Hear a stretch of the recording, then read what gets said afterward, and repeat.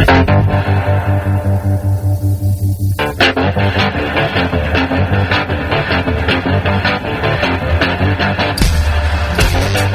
listening to Cannabis Health Radio. Here are your hosts, Ian Jessup and Corey Yelland.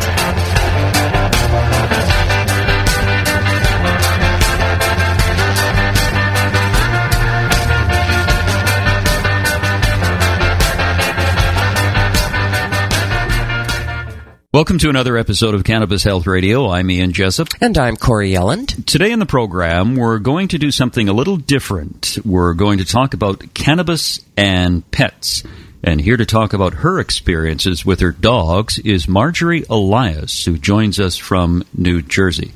Marjorie, good of you to do this. Thanks very much. Oh, thank you. Thanks for having me. How many dogs have you owned over the years?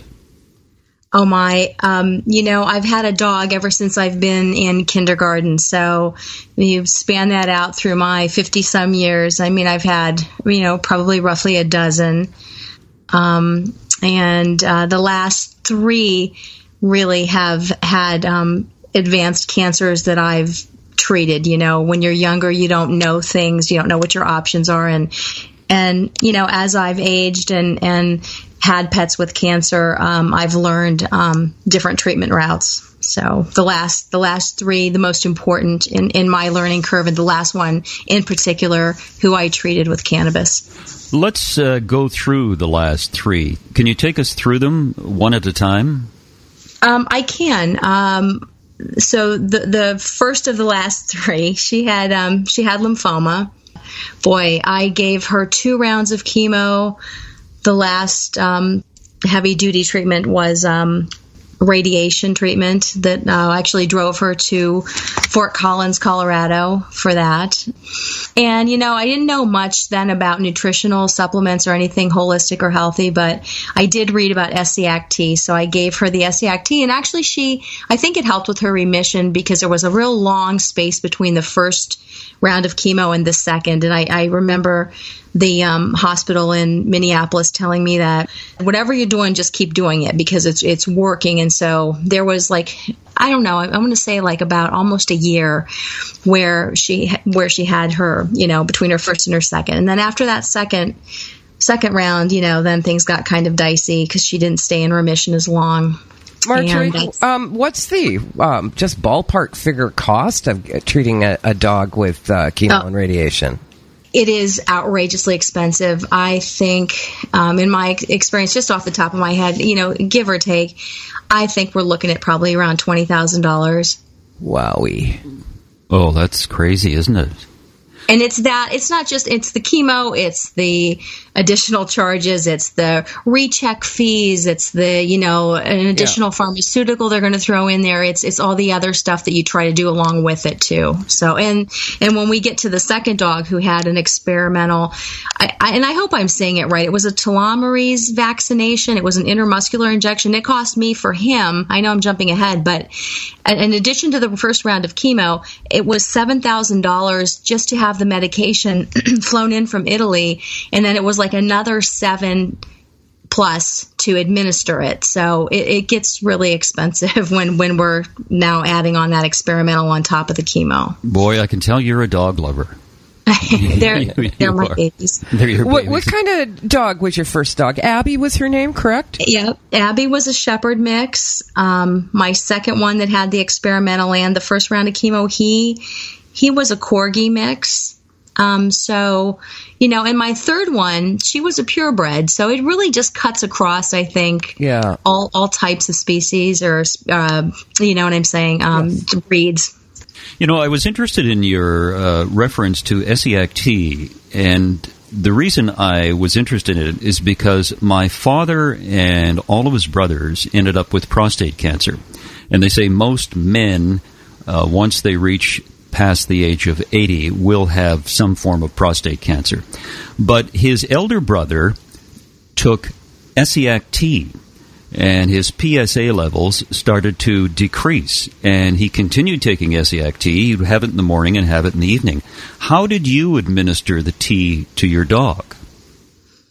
Well, first I bought, it comes in a bottle already pre-mixed. I bought that, and I had a little syringe, and I would fill up the syringe and, just open up her lips, put it in the side of her mouth in between the gums and the teeth, and just slowly press it in her mouth until she swallowed it. And all my animals have been so good with taking, everything I've given them. They've really I've been lucky in that regard. Then I bought the packets. I was able to find the tea mixture in sealed envelope pouches, and then I'd cook it over the stove, and that helped save a little bit of money. Yeah. Now, your second dog, Baxter. Tell us about Baxter. Oh, Baxter, he was my love. He just, again, what a trooper. Grade 4 lymphoma. He just was really tired one day. Felt enlarged lymph nodes on him, took him in, and we went from there. So I did a round of chemo, but now I was a little more savvy about things. I still was going the traditional medical model, and so that led me into this experimental telomerase vaccination, which the doctor was then placed him. He wrote a paper, and because not many people I don't think could afford to do this, but so he was enrolled in this trial experimental drug, which was the medicine from Italy. It was flown in, stored at Cornell, and so this was in upstate New York. I would drive him there from New Jersey, and he would stay all day for this treatment. But again, he had the chemotherapy. He was in remission, and I wanted to keep him in remission, which is why I was then seeking out other things that I could do, and I found that. So while he was there, he received this treatment. I was shopping at a local co-op, and I happened to meet a woman who we start talking, and she told her, I chit-chatty in the grocery store, and so much valid and useful information I'm convinced happens at the produce aisles of the grocery stores. But so she told me about this wonderful doctor that had treated her cat when everyone had given up on the cat, and she gave me her name and number. Well, it was on the back of a business card. I couldn't find it. A year went by or so. Baxter still was in remission, finished his experimental treatment, and I thought I need to boost him somehow naturally. I'm like tapped out, and I need to do something that I can afford and that's better for him, which I'd prefer to do. Anyway, I found the card.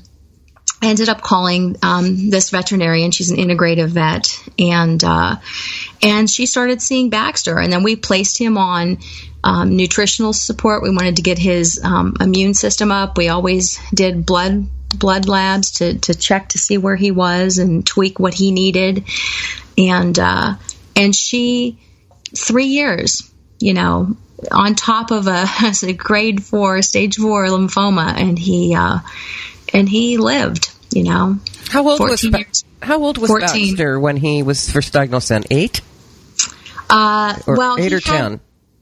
He was around 10 because prior to that, we used to live in the Midwest, and I was told that he had a tumor in his chest, but they said, "Oh, don't, it's slow growing. We think it's benign, and don't."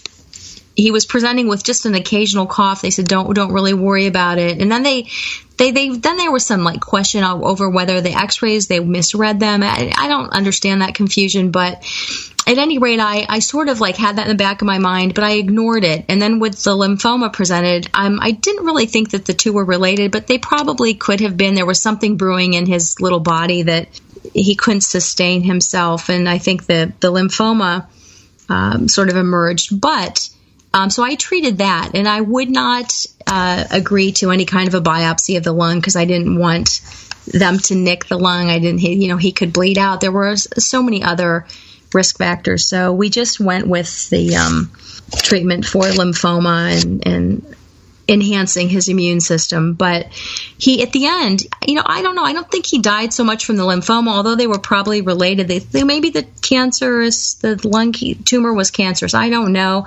I just know that it grew to the point where it just was squeezing his airways, and he died. I think more from that, although they could have been and probably were related. But It was interesting that to me that the rest was in check, and it was that initial mass that sort of just overtook him.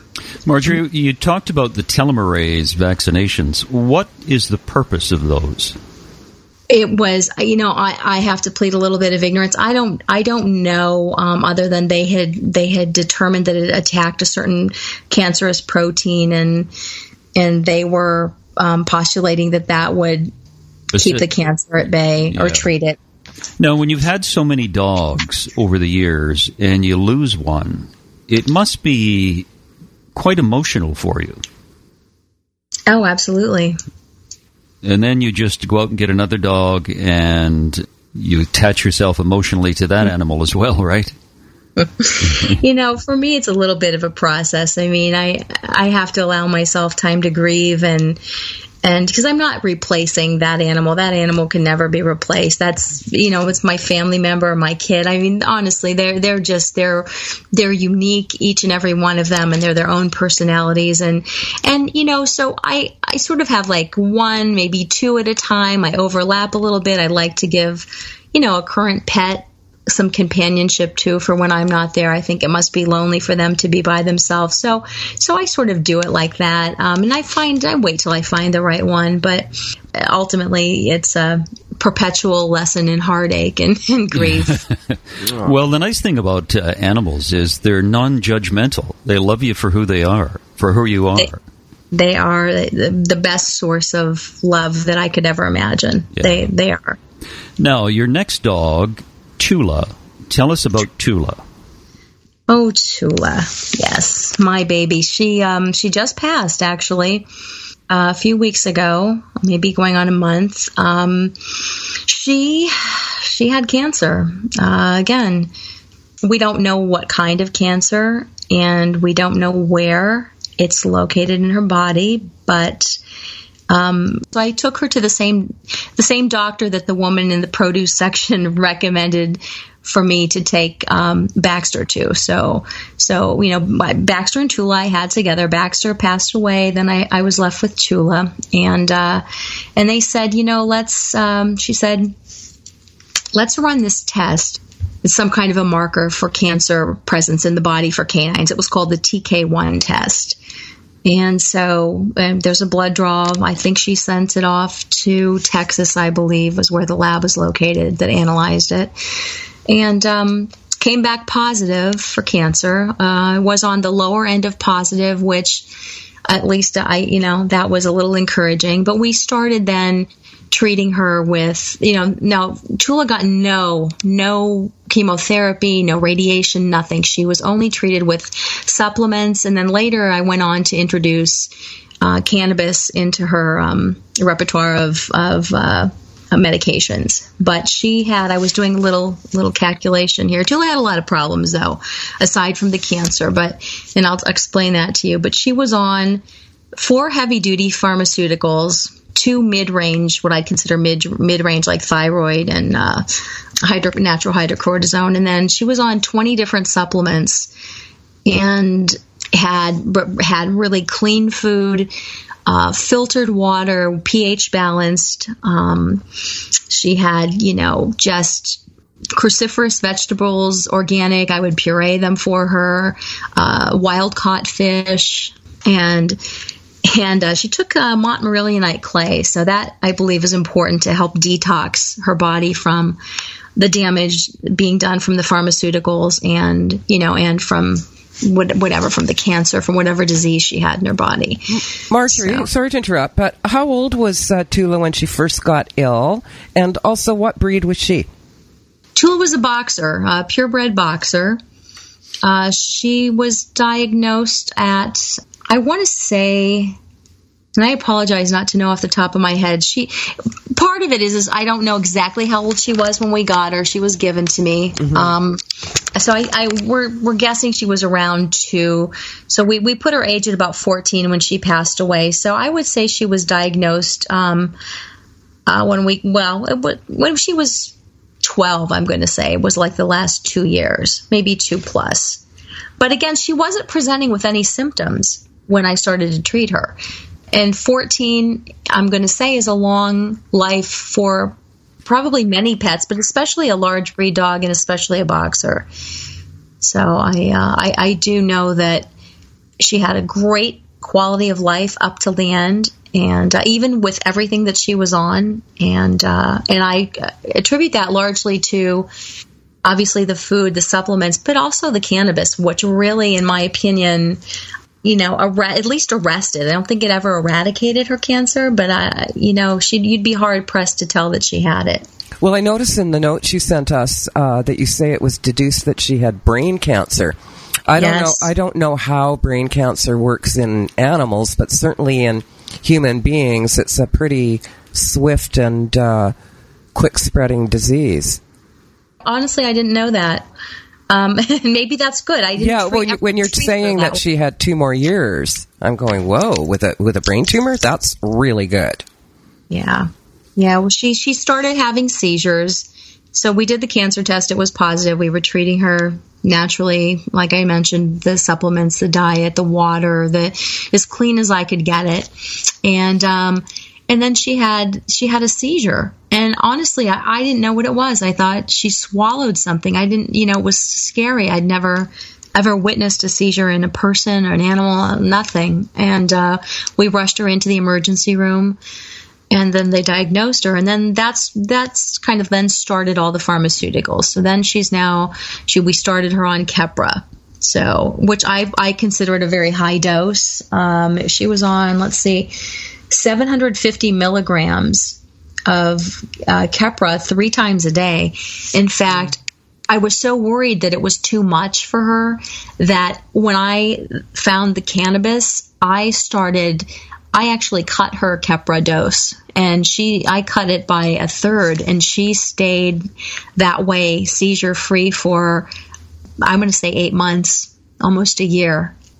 Then I noticed a seizure again, and so I put her back up to the whole. It's what I said in the notes too. It's really a dance, because you don't know what to do, and nobody can really advise you from the medical community on how to effectively use cannabis, because they're not open to it. Most people, the ER where I took her, they were concerned that I had reduced her for so long on just the 2 pills, but it worked for her. So it was you were playing. I'm going to reduce it by this. Now I'm going to increase the cannabis by this much. This is what in my experience from treating her, this is what I think will help. This is, and I called experts that wrote articles on the phone.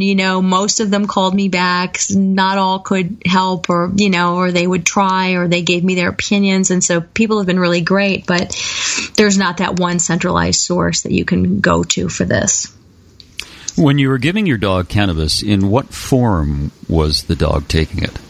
I understood that to treat any kind of a brain cancer, that it needed to be sublingual, right, under your tongue, so that it would pass the blood-brain barrier. So now I'm trying to think, how am I going to get the dog to hold a tincture under her tongue? It's just not really going to happen. So I gave it to her in a tincture form. She would lick it. I thought at least if I could get it in her mouth, let it go through, her tongue, get absorbed somehow through the mouth, under the tongue. Sometimes I take my finger and I try to put a little under there, and I would just take her water away from her, because then she'd want to go. It made her thirsty. So I would let it linger in the mouth as long as possible. And so that was the best thing that I could do. There was a point when the seizures increased later toward the end of her life that I then took the full extract oil and just dabbed it on my finger and tried to get it on her gums and under her tongue, and tried to do it that way. But she had built up a sufficient tolerance. I do want to mention, when I started her on that, it was, very slowly. Initially, I started with a CBD-rich cannabis paste, and but then I realized in studying and reading that the THC was needed to kill the cancer. So the CBD is great for her arthritis and for other ailments that she had, and maybe it would make her a little less loopy. I don't really know, because I didn't use it consistently once I started on the full extract oil, which was made into a tincture. So it was a vegetable glycerin made with the oil. And then the woman that I would get that from, she treated other people with cancer, other pets, and we talked and since have become friends, and we still even discuss cannabis as a maintenance tool, or as a preemptive for just health in general, for like future pets that I will have, and do you know what I mean, or yes. other people's pets. So, and I will definitely incorporate that to try to just prevent this from happening again. And maybe if it does, maybe it won't be so severe. Yeah. Marjorie, how did Tula respond to cannabis oil when you first started giving it to her? The CBD paste, fine. That was not an issue with her. She was just eating, nothing with THC in it. So when I knew that I needed something stronger, I actually got the oil, and I wasn't thinking about the blood-brain barrier. So I was thinking, okay, let me just get this oil in her. So she started off with it was 0.02, which is just really not a lot of oil in a capsule. And I gave it to her, and I thought, oh my God, the dog, she just was out, And then I'm like, because it was the first time she really had anything with THC in it, and I was worried. Oh my God, I thought, if I hurt the dog, but she slept it off, and then as I'm talking to my friend that's preparing this, we said, I said, what am I thinking? She's got it in the brain. It needs to go through her mouth. So we went to the tincture, and we started slow. So, she was. I'm very cautious with things, especially after that first capsule. I was like, this is powerful stuff, and it's medicine, and it's gonna, and it's foreign to her body right now. So the tincture, so I gave her like 1/8 of a teaspoon. I got my measuring spoons out of my cooking utensils, and I gave her that, I think, probably twice a day. Then I might play it, may do 3 times a day. It would just depend on how I thought she was acclimating. But so if you start out slow, they acclimate fine. It's all about knowing where you're getting the product from. So starting her at 1/8 up to like 1/4 of a teaspoon 3 times a day.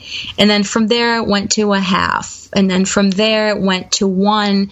And at the very end, I was on 1 teaspoon 6 times a day. And sometimes with added full extract oil if she was really having trouble with the seizures. And they did increase. She went from 1 once in 8 months to eventually it was, every 2 weeks, I think. So it told me the cancer was spreading. I needed to get more into her as much as I felt was safe and as much as she could tolerate. And she did. At the end, she had a tolerance like, you wouldn't believe. But I have to stress, you really have to know your product, know how strong it's made. Because I would say, hey, I'm going to need I need something stronger for her. So rather than me giving her in the beginning, now the 6 teaspoons, that was of the double strength tincture. So, but rather me giving her like 12, I could give her 6 because I knew who prepared it. I knew, as much as she knew the quality of the product that she was getting, and then I could dose accordingly. But you have to just, you have to weigh it and play with it and talk and discuss because you don't really know. It's not lab tested. When you were doing that, the full extract oil, did you have somewhat of an idea what the level of THC versus CBD in it was? I don't. I did not know. Well, your dog, it sounds like, probably may have died earlier had you not given Chula the cannabis oil. Oh, absolutely, without a doubt. In fact, when I took her in, the last journey we took into the clinic, when she just was, poor thing, her body was just so tired, but I was unbelievable to me. I honestly, I'll never forget this. The vet told me, I was very upfront with the emergency clinic, especially my integrative vet. She knew what I was doing, and she was, she believed in it. She was fine with that. But the clinic, just a traditional vet clinic, and they have specialty services as well, because Tula was a patient with the neurology department and also the cardiology, which we should talk about that in a second, because I want to just talk about her heart issues and my concern that I had with any elevation of her heart rate. I was always very concerned about the cannabis. But back to the story, my point is that the emergency vet that treated her the last time, she said, we really don't think Tula has brain cancer, because if she did have cancer of the brain, it's highly unlikely that she would have survived this long without treatment, and even with treatment, she wouldn't have survived this long. And I said, I don't want to make her have cancer, but she does. I've had the test done 3 times. And, those same results keep coming back, that it's positive and that she has it. And but I said, I think that's what it is. And I think that's why she's alive. And she said, well, you didn't have an MRI done, so you can't really say that it was there. And I said, true enough, but it's interestingly enough, they are the ones that told me, well, gee, she tested positive for cancer and she's having seizures, so we really think it's in the brain. Yeah, well, traditionally, I know certainly in human beings, that's a classic sign of brain cancer. And then you have that increase in seizures. Yeah. Kind of goes hand in hand with the disease, unfortunately. Yeah. Well, I think with traditional medicine is they don't want to admit that they don't have the answers. And I guess, they've gone through traditional training for many, many years, both vets and medical doctors. And to have someone come along and use cannabis, which, as we all know, has been used for thousands of years for health purposes, and have it work better than traditional medicine, it really challenges the medical profession and the veterinarians. Although there are some in both professions who are willing to embrace cannabis and say, you know what, it works, try it. I've only had one doctor say that, and that was her primary integrative care physician. And then a couple at the emergency room were like mildly curious, and then the rest have just been like, it was just like you could see the door just slamming shut, like, well, I can't make you not do it, but, don't really get your hopes up, basically. Yeah. It's not studied, it's not this, it's not that, and, so... Yeah, we talked to Jordan Tischler, who's a Harvard-educated doctor, worked in emergency. He was an emergency physician for the VA in the United States, and he now deals with cannabis.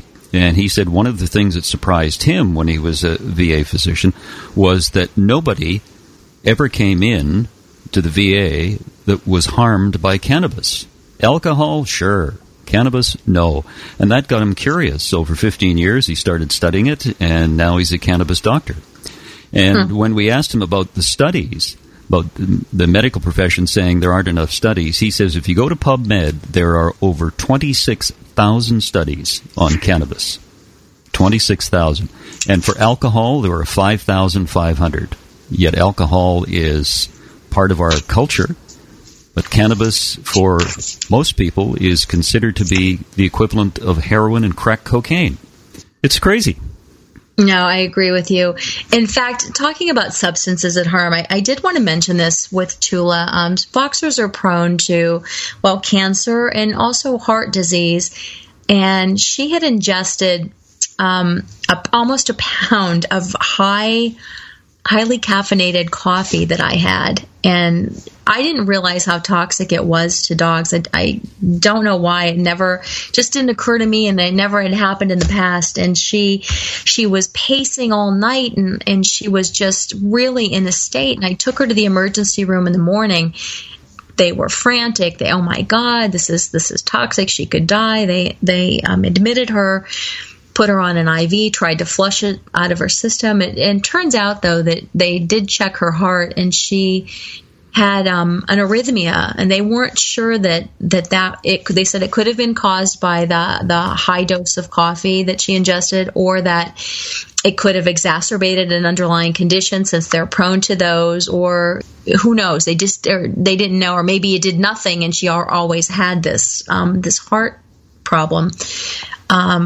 But anyway, it was a heart arrhythmia, and they put her on a pharmaceutical. But it's interesting, you're talking about cannabis, you're talking about alcohol, and here's coffee. That how many of us drink? I'm sure it can. If a person has too much, it could probably throw them off kilter too. But for her size, weight, and it really affected her. That's one thing I wanted to mention in terms of harmful substances and what is or what isn't. Here, coffee is the thing that damaged her. All of her treatment with cannabis only helped her. And the second point is that I just want to caution anybody, it's a dance with the pharmaceuticals too. I felt she would have died without regulating her heart arrhythmias, because she was off. I mean, her heartbeats were really irregular, and it was the only thing that would stabilize them. But I was also cautious because I didn't know. In fact, one of the doctors I had written, it was for a human doctor, but he was a cardiologist. I don't remember his name, but he did some work with cannabis as well. And I wrote him and I said, listen, I'm reading that the THC can increase, initially at least, the heart rate. And I said, I just want to be very cautious with what I'm doing. And he felt it was okay. He didn't know of anything that indicated otherwise. For me, I still, he was one person. I still, I don't know. What I did is I just tried to be smart. So at the end of the day, though, I felt, look, she has to take the pill for her heart. If anything, it's at least stabilizing her heart arrhythmia. So that's, any possible blip in the first couple of minutes of ingestion, I would think, would be okay. And plus, she needed it for the cancer. So at the end of the day, it all seemed to be okay. She didn't pass from a heart arrhythmia. Eventually, it was the brain cancer and the seizures that got her. So I feel comfortable with what I'm doing, and what I did. But I just think, and we just need more studies, and in no way I would do it all over again in a heartbeat. I have no issue with that. But there's sometimes there's mitigating circumstances. You want to be careful. You want to try to do the right thing because they can't talk to you. And but I have no problem with it. I think that it helps more animals than we know, because I don't think people are talking about it enough. No, you're absolutely right. So, Marjorie, when are you getting your next dog? Well, I have to tell you, I picked her up at the pound the other day, and she's here with me. And this is fast for me. And she was a rescue. Had I waited for another opportunity, it was the right time. I felt like I was saving her. And she's a boxer mix. So I think what's her name? Her name is Daisy. Daisy. And yes. Are you going to give Daisy cannabis for maintenance? I am, actually. So she was at the pound, and I don't know what kinds of horrific things they were feeding her there. I think she was lucky she got any food at all. So I want to start to transition her. Oh, sorry. I don't know if you can hear her stretching. Yeah, we hear her. Yeah. I apologize. I mean, based on... She's right here with me. She's taking it all in. But based on what you fed your other dogs, your filtered water, your nutritional supplements, and... you betcha. I mean...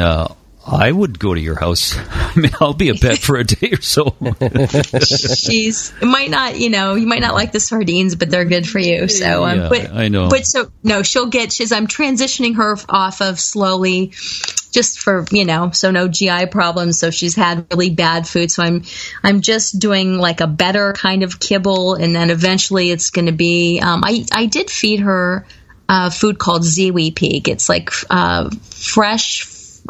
Freeze-dried food.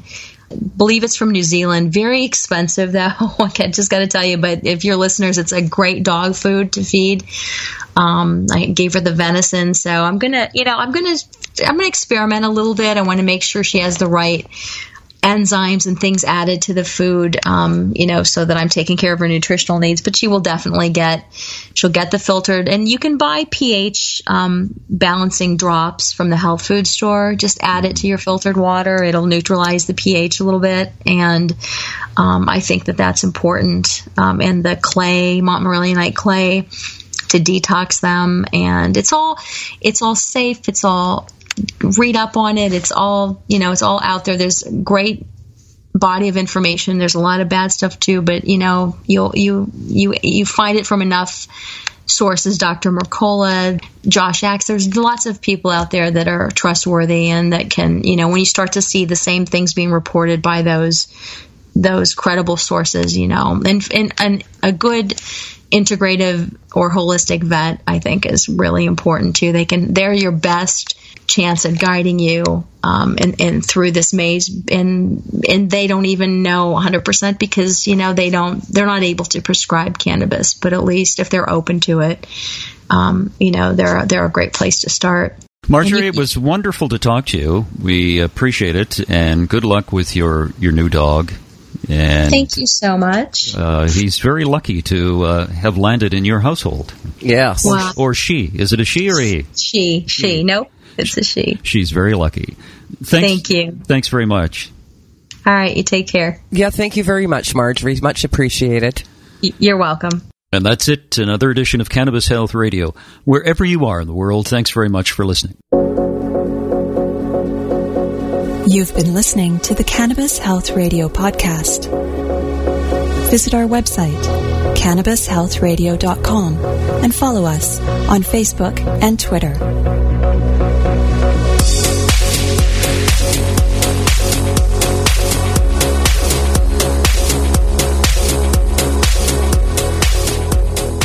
Thanks for listening to today's show. To check out more great cannabis podcasts, go to podconnects.com. Here's a preview of one of our other shows. Hey there, my name is Leah Babrudi, and I'm the founder and host of Canachicks Podcast, where I discuss cannabis, psychedelics, and other natural medicines. I not only interview people who use them as treatment for different conditions, but also the entrepreneurs who share their knowledge on how they built their businesses. If this sounds interesting to you, give my show a listen. I'm sure you'll learn something that'll surprise you.